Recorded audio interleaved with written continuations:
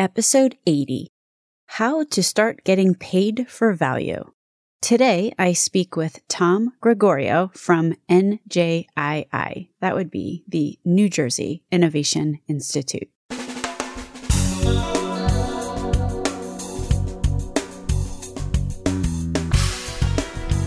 American healthcare entrepreneurs and executives you want to know. Talking. Relentlessly seeking value. Assess, capture, transform, and manage. These are the 4 steps to get a practice that has been built on an FFS, that is fee-for-service payment model, to one that is ready for pay-for-value. Today I speak with Tom Gregorio from over at NJII. NJII recently received a CMS grant with the intent of helping practices to make the change to pay for value. The clock is ticking here. In 2018, 85% of CMS payments will be on a pay for value basis. You can see why they are very interested in making sure that practices are ready for that. Although 2 years might seem like a long time, it's really not. One thing that is very well evidenced is that turning a practice into a well-oiled value-based machine is not something that happens like magic. It takes time, it takes effort, it takes some considered thought. My name is Stacey Richter, and this podcast is sponsored by Aventria Health Group. Welcome to Relentless Health Value, Tom. Thank you. It's a pleasure to be here. Let us talk about NJII. You recently got a hefty grant from CMS. Why don't you explain? Right. So NJII is a industry-facing non-for-profit organization that helps specific industries innovate, and I lead the healthcare domain. 90% of the work that we do today is in health information technology. We're now starting to get into the medical device business, starting to understand how to transform inventions into commercial products. Today, as a matter of fact, there's a press release out that Hackensack University Hospital became the first charter member of our lab, and they will have a board seat, lots of input. They're a mover and shaker in the industry, and we're very excited for them to be part of our team. With regards to the grant, one of the things that we do really well as an organization is report quality data. And as healthcare reforms and healthcare changes, physicians need to adapt to not being paid for every patient that you see, but rather be paid for the quality service, measurable service that you provide to that patient. The doctors that provide better quality service will get the higher reimbursement. That's the way and where we're heading as a country in terms of reducing that multi-trillion-dollar problem that we have as healthcare. It's our job to provide them with the technology and the services so that they can understand as a business, as a small doctor's office, as a large consortia of doctors, how they're going to have to transition from pay for visit to pay for performance or pay for value. That's what the grant is about.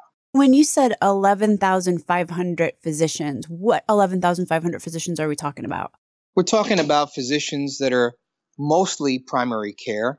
We're talking about specialists. We're talking about a large percentage of those 11,000 will be in underserved areas. We also have to help the federally qualified health centers. It's a holistic approach to being able to help physicians understand that 2 years from now, 85% of their payments from Medicare are going to be based on value and not based on every patient you see in your office. Let me ask you this, Tom.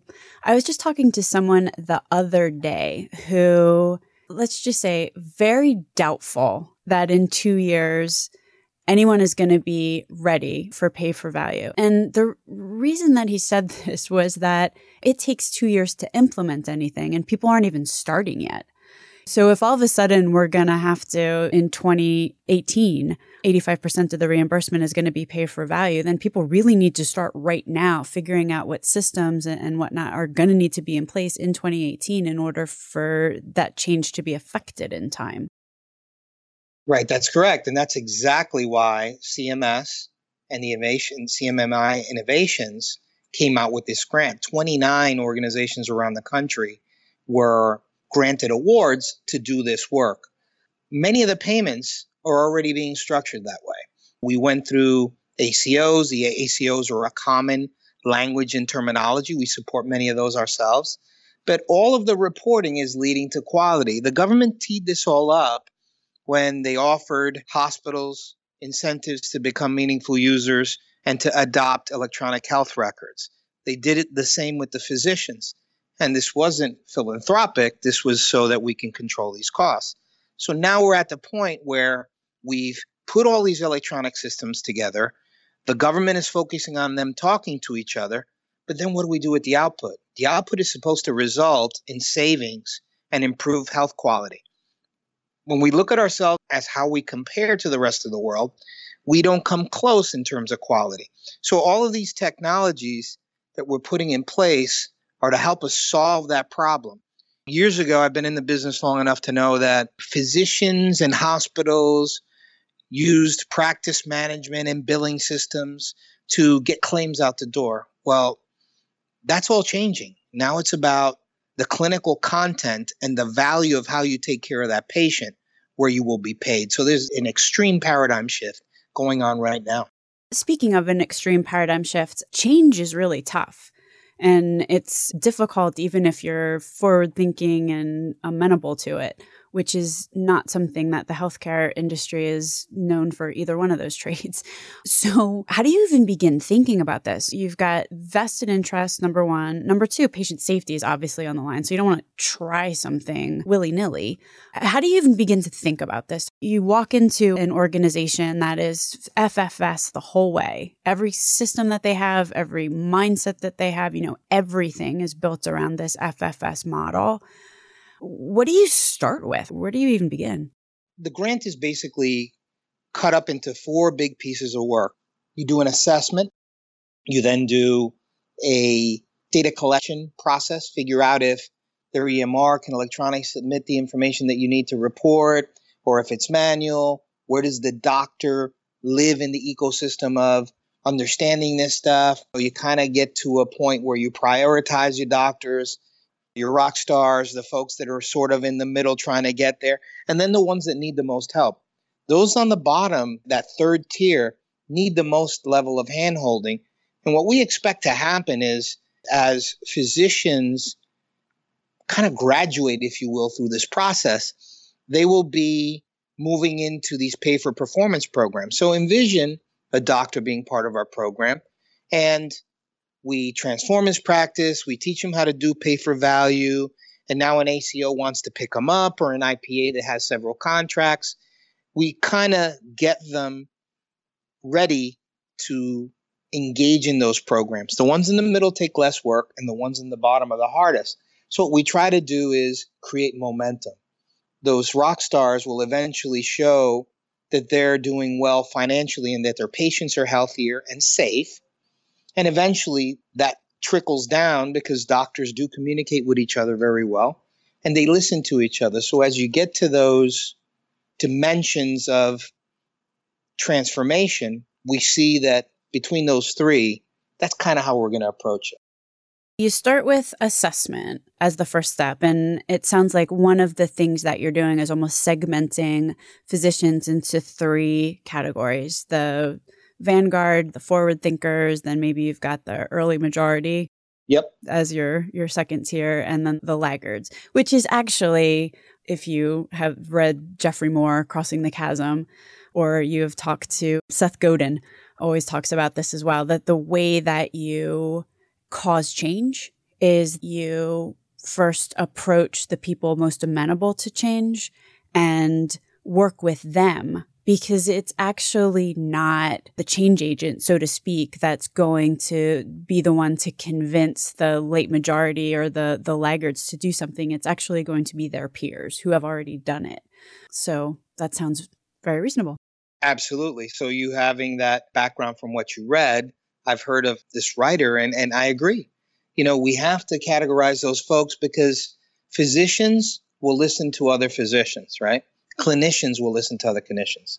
If it's a nurse, if it's a doc, even on our team, the docs and the nurses that we have, they help us understand that way of thinking so that we can assist. I mean, remember, we're not transforming the doctor. It's that practice management that we're trying to get our arms around so that doctor's office can facilitate the workflow appropriate, can send the appropriate alerts to the doctor so that all the triggers happen on time when they're supposed to. Those are the things that we want to bring to the practice to help them perform better. The first go at this with the Regional Extension Center program was about getting them electronic. But what we found is that physicians in a lot of cases aren't using it for knowledge. They're using it as an electronic file cabinet just so that they can move on. But now it's our job to show them how to use those files to maximize the health of their patients and prepare them for the reimbursement changes that are not far away. Give me an example of a way you just said teach them how to not use it as an electronic filing cabinet, but really get what they're going to need out of it in order to be successful in a pay for value. What's an example of Sure. that? So a good example of that is every physician on average has between 2,000 and 2,500 active patients or a population of 2,500 patients in their system.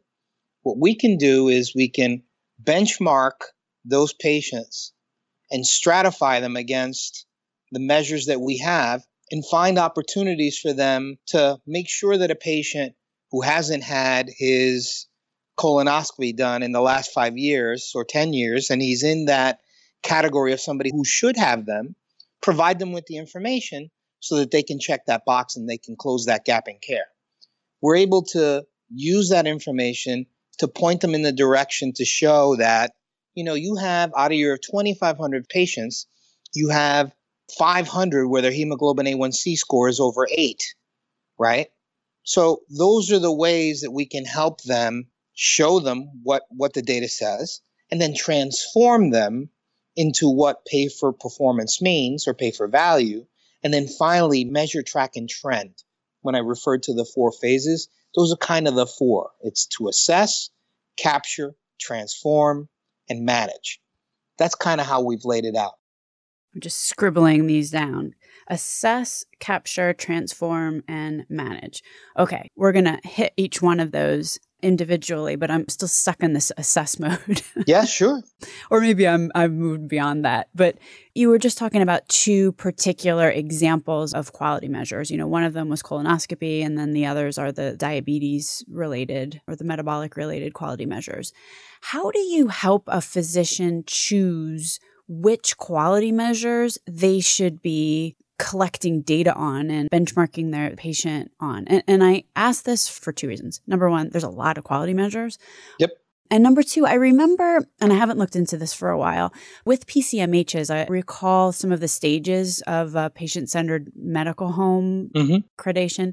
And I remember stage 2 or something was that you had to select what aspects of population you wanted to measure or manage. And that actually was a whole process by which you would go about that. Is this part and parcel to that, or is it different or the same? Or It is similar, but not exactly that way, right? So we use those principles. As a matter of fact, we have how do they select? In order to participate in this big grant, you have to do one of the 10 measures that we told CMS that we would do, right? You need to do a combination. So when we look at all of the patients in your population, we'll see within the measures that we have to report which ones are perfect targets for you of opportunity to improve. Okay, right? So let me just interrupt you there. Basically, what you're doing is you get the patient. So when you start working with the practice, part of your assessment is to look over the patient population in order to figure out what their areas of highest opportunity might be. Correct, including those that may not be ones that we've told the government about, right? There may be an incidence of high radiology imaging, for example, lots of MRIs being referred to unnecessarily, right? So we can do a lot of that type of information above and beyond just what we're supposed to. Make sense? We can do up to 300 measures as a company, but we've only agreed with CMS that the doctors that participate will participate in all in transitional care management, and we can talk more about that, and any other that may be significant, whether it's reduction of high blood pressure, hemoglobin A1C, smoking cessation, or any of the other 10. This might be one of the reasons why CMS selected NGAII for this grant, basically because you have the wherewithal to be able to benchmark patients in this way. We report for the alphabet soup programs, right? PQRS, DSRIP, ACO. We do some PCMH, custom for the payers. We have a payer that does 9 measures. So we're able to provide that one-stop opportunity for the doctor to go to one place and report across all those programs. My doctor complains about all the time him having to fill out 5 different spreadsheets for all the different programs that they're involved in. So we told CMS that we had this capability, and quite frankly, they would only give the grant to people that did have it. So we feel ourselves as vanguards ourselves because of it, that we're ahead of the quality environment that we're trying to create is like a clearinghouse. If you think about in 96 when the whole claims and transaction sets were evolving, that's kind of where we are today on the quality side of healthcare in terms of standardizing, measuring, and getting people paid for the work that they do.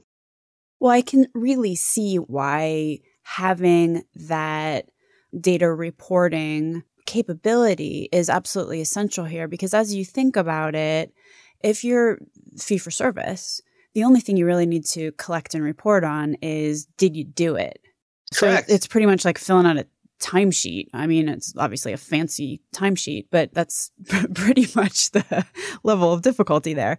However, if you start getting into pay per value, now all of a sudden you have to quantify and record and report on value, which has got a whole lot, the level of complexity there is definitely a level up. So I can really see how if we're going to succeed with this pay for value, then the ability to collect quality value data and be able to process it efficiently and get it from point A to payer is not a nice to have.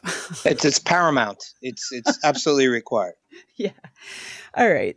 Is there anything else that's important relative to assessment that maybe we haven't necessarily covered? Like as you're going in to evaluate how tough it's going to be to transform any given practice, are there any other markers that you're particularly looking for? CMS gives us a questionnaire of 50 items to discuss, and that gives them a scale between 1 to 10, and we have to report to them, to CMS quarterly on how the practice is doing based on that assessment. And we also do the technology assessment, which they don't ask for, but that helps us identify how we're going to capture the data, which is the next phase, right? Yeah. And just one more assessment question, and then I definitely want to get on to capture. How did these 11,500 physicians, did they raise their hand and say, yes, I need help? Or did CMS say they need help because they're at a certain level of reimbursement or something? No. We did a calculation based on the grant thresholds and the size of our organization and our capability of how much we can do. And that was the max that CMS would pay out, would be $50 million. So we estimated at 11,500 physicians. It is a national program, but in New Jersey, we have over 30,000 physicians to work from. But imagine, doctors are going to roll in and roll out of this program, right? So as they reach a certain threshold, they're going to get picked up by somebody who wants to share savings with them. We expect a lot of graduates, right? And so we have to have a continuous pipeline from other parts of the country, connecting states, that also have physicians that need to be transformed. Ultimately, we are on the hook. CMS gave us $50 million. We have to generate $250 million in savings in total cost of care. That's what we have to do with these 11 docs. These 11,500 docs. Wow. So even with you, it's a pay for value. There you operation. Go. There you go. They're nothing if not consistent. So let's talk about capture. Yeah. What goes on there? In the capture phase, we've assessed their technical capabilities. We've assessed the data that they collect in their EMRs. We've assessed how they run their practice. And now we have to figure out, do we give them a direct data entry tool into our environment that allows them to report that then we report to CMS? Or do I extract continuity of care document from that EMR and then report it to CMS. So what we do is basically onboard them to be able to collect information electronically, right? So in the assessment phase, they give us a list of all the doctors, who are the patients. We gyrate that in the same capture system, if you will. And then we find how to continuously receive information and move it. And the other thing that we do at that point is put them on transitional care management. Transitional care management is very important because those of us that have been around for over 20 years remember when healthcare and HMOs came to the East Coast and everybody needed referrals and you needed referrals that were signed and they had to go within network. We've kind of moved back to that in a certain way, right? So if you think about it, we're creating narrow networks. So these 11,500 physicians will all be connected by way of the quality data that we collect and the referral system that we put in place. TCM, or Transitional Care Management, is a fancy word for referral in my mind because I've been around so long. So TCM allows a physician who receives a discharge from a hospital to receive anywhere between $150 and $250 as part for that visit upon discharge if they see him within 7 days or within 14 days. As part of our grant, we will teach the physicians how to do TCM, or we could provide them an additional service where we make the phone calls and everything else on their behalf. But still, they're going to create revenue and bring in money that they otherwise didn't have. We did an exhaustive study. We interviewed over 100 providers and told them that if we can generate between $150 and $250 a visit for you on any of these discharges that are transitioned to you or referred, would you be interested? And they all said yes. So we incorporated that into the grant, and that'll also be some teeth for the doctor to want to do this, right? Why would I want to go to pay for value when things are fine? Well, things are changing, but in addition to that, in this program, we're going to teach you how to do this, or for a fee, we can do it for you. So that's another flavor of capture, or the capture phase, right? Get them connected electronically. How are we going to extract the quality data? And how are we going to put that referral, that transition system in place so that doctor can trust us with what we're bringing to the table on transformation, but also be able to incur some additional revenue? I'm assuming that your 11,500 physicians are not all, for example, in the same network. So how does this overlay with the network? In other words, if you're a hospital, you want to discharge people, and I've been around long enough to hear the term network leakage about 50,000 times. There you go. If the 11,500 physicians that are sharing data with you are also in networks, is there a potential for conflict of interest there, in the sense that a hospital is going to definitely want to make sure that they are discharging to physicians that are within their own network, whereas some of your physicians might not be?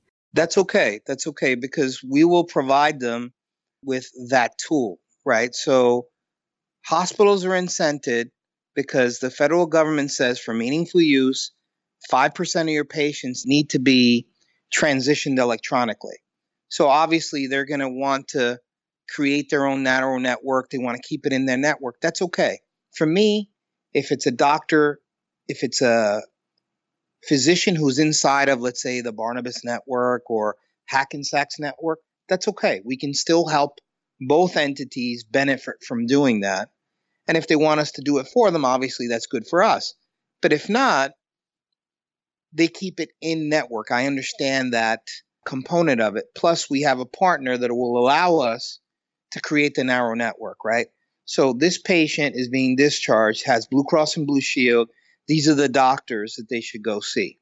Okay, so all of these doctors are in the hospital network and they have Blue Cross and Blue Shield. And by the way, our next version or next iteration of what I'd like to do is these doctors, this is the expense or how much it costs to go see them. This one out of pocket for you. This is what it costs to see this one.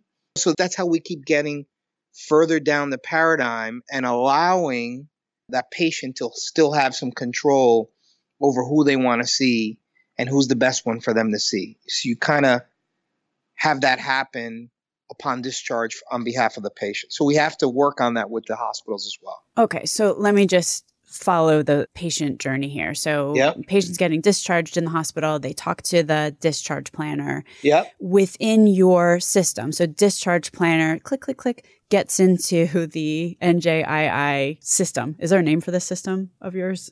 We call it Capture. That's right, which is synonymous with the phase. Right. So then they have to transition this patient, right? Yeah. Go ahead. Keep asking your question. Okay. Sorry. No worries. I'm keeping up with you, Tom. I talk fast. Discharge planner, click, click, click, gets in the Capture system. There's obviously criteria. There's a filter that's applied so that only appropriate physicians pop up, to your point, ones that have the same insurance and are within a certain geography. And then what happens then is the patient given this list? No, right. And electronically, a secure direct message gets sent to that referral target. So that doctor receives a direct message with this patient's discharge summary, right? That now this patient is available for transition, right? The patient needs to pick one right there in the hospital. Right. Or the hospital does it for you, however that works. Okay. Upon discharge. Makes sense. He may already have a PCP, right? So he'll say, I go see Dr. Ortiz. So he goes, no problem. Dr. Ortiz is in your plan. He's within the network of the hospital. So we send it to Dr. Ortiz. Okay. Now, patient has identified a physician. Okay. So now the fun part starts, right? Because now we actually get into the electronic transfer of information. Mm-hmm. What happens on Dr. Ortiz's side? Dr. Ortiz receives that secure message. He opens it up. He says, this patient was discharged. It's my patient. His office then calls her up, makes an appointment. If they see that patient within 7 days of discharge, they will receive $250 for that visit that they've seen him. If it's within 2 weeks, they receive $150, right? And one of the things that certain doctors do it very well, we will teach them all how to do it. But we also have a service where it goes to a partner of ours, all doctors, nurses, nurse extenders, that will do that phone call part for you and make sure that that patient gets to that appointment. Your arrived appointment stats will go up as a result of us helping. But some practices may feel that they can take it on themselves, and that's fine. That's what we're paid by the government to teach, and we'll do that.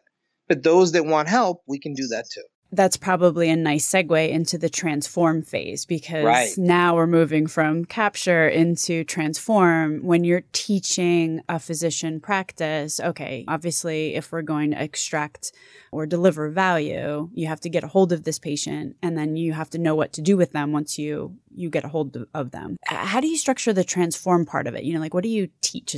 Well, transform's coming in multiple different ways and being managed by coaches. And our head coach, Peter Cucchiera, who's doing a great job, who's done this before in New York. But it's not one size fits all, right? So we know that certain groups you can bring along as a group. So consortiums with the New Jersey Healthcare Quality Institute, the Family Practice Physician Association, all these organizations that will help us get physicians together, practice managers together, would do that. We'll do a lot of webinars. We'll bring people in for training. We'll do boots on the ground, all depending on what level of attention that particular practice or doctor needs. So we have various ways to do that. And the federal government also gave us another series of entities that have domain expertise in different things: emergency medicine, psychiatry, total cost of care. You name it, they've given us repositories for us to reach out into to be able to get best practices so that we can apply them to our work. The government did a pretty good job of putting that together. Yeah, it certainly sounds like it. Have you had any chance thus far to learn any lessons?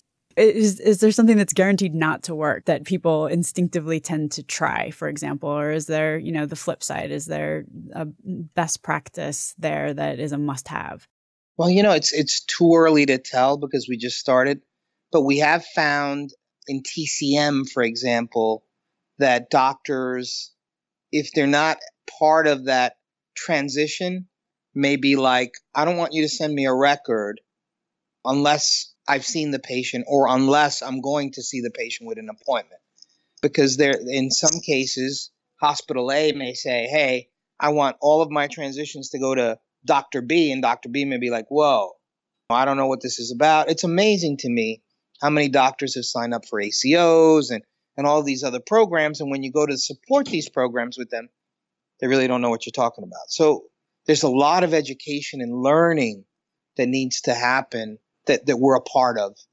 And it's important to the success of the program. I can see exactly how that might happen. A lot of times you don't know quite what you're signing up for. And in some cases, nobody quite knew. Yeah, that's correct. You got nobody to explain it to you either. No, and it's very new. It's no different than physicians open businesses when they open a practice. And they're really not taught business, right?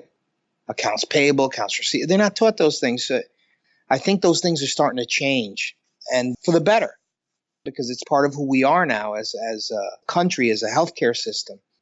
It's very important to give the doctors the tools they need to know what happens when they get out of medical school while they're in medical school. Yeah, it's interesting. And there's a couple of thought leaders. One of them was saying that if someone wants to get into medicine, they really need to study math and data quant, like data, that data management is going to be the most really important component of medicine in the future. And I'm totally forgetting the attribution here. So my apologies. Okay, a little cognizant of time here, but we have one last step in your 4-phase program, which is manage. That's now we have transformed the practice and we have our dashboards that show the doctor's performance on a monthly basis. We've built all of our feedback loops in terms of the transforming process, the capture loops in terms of how we're going to collect data, and the assessment that has to be reported to the federal government on a quarterly basis.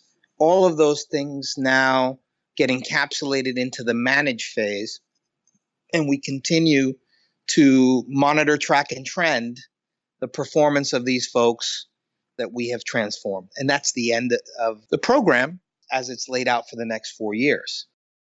After you get to the management phase and you're ready to roll, so to speak, that's when you would consider the physician practice a graduate of your program. Graduate or ready to undertake some of these risk programs or be a member of an ACO or participate in any kind of bundled payments or payment arrangements. My program does not allow me to use the money to help ACOs or CPCI recipients, or if a provider has 20% of their payments coming from bundled payments, because CMS's perception of this is that, hey, those are all programs that are already on their way. We're looking to see if there's innovation in some of these things that you might be putting out there with this new grant. Understood. If someone is interested in learning more about NJII or any of the programs that you are working on at this moment, how can they get a hold of you? The best way to reach us is by calling 973-642-4500 or sending me an email at Tomas, Tomas.Gregorio, Gregorio, at njii.com or at www.njii.com.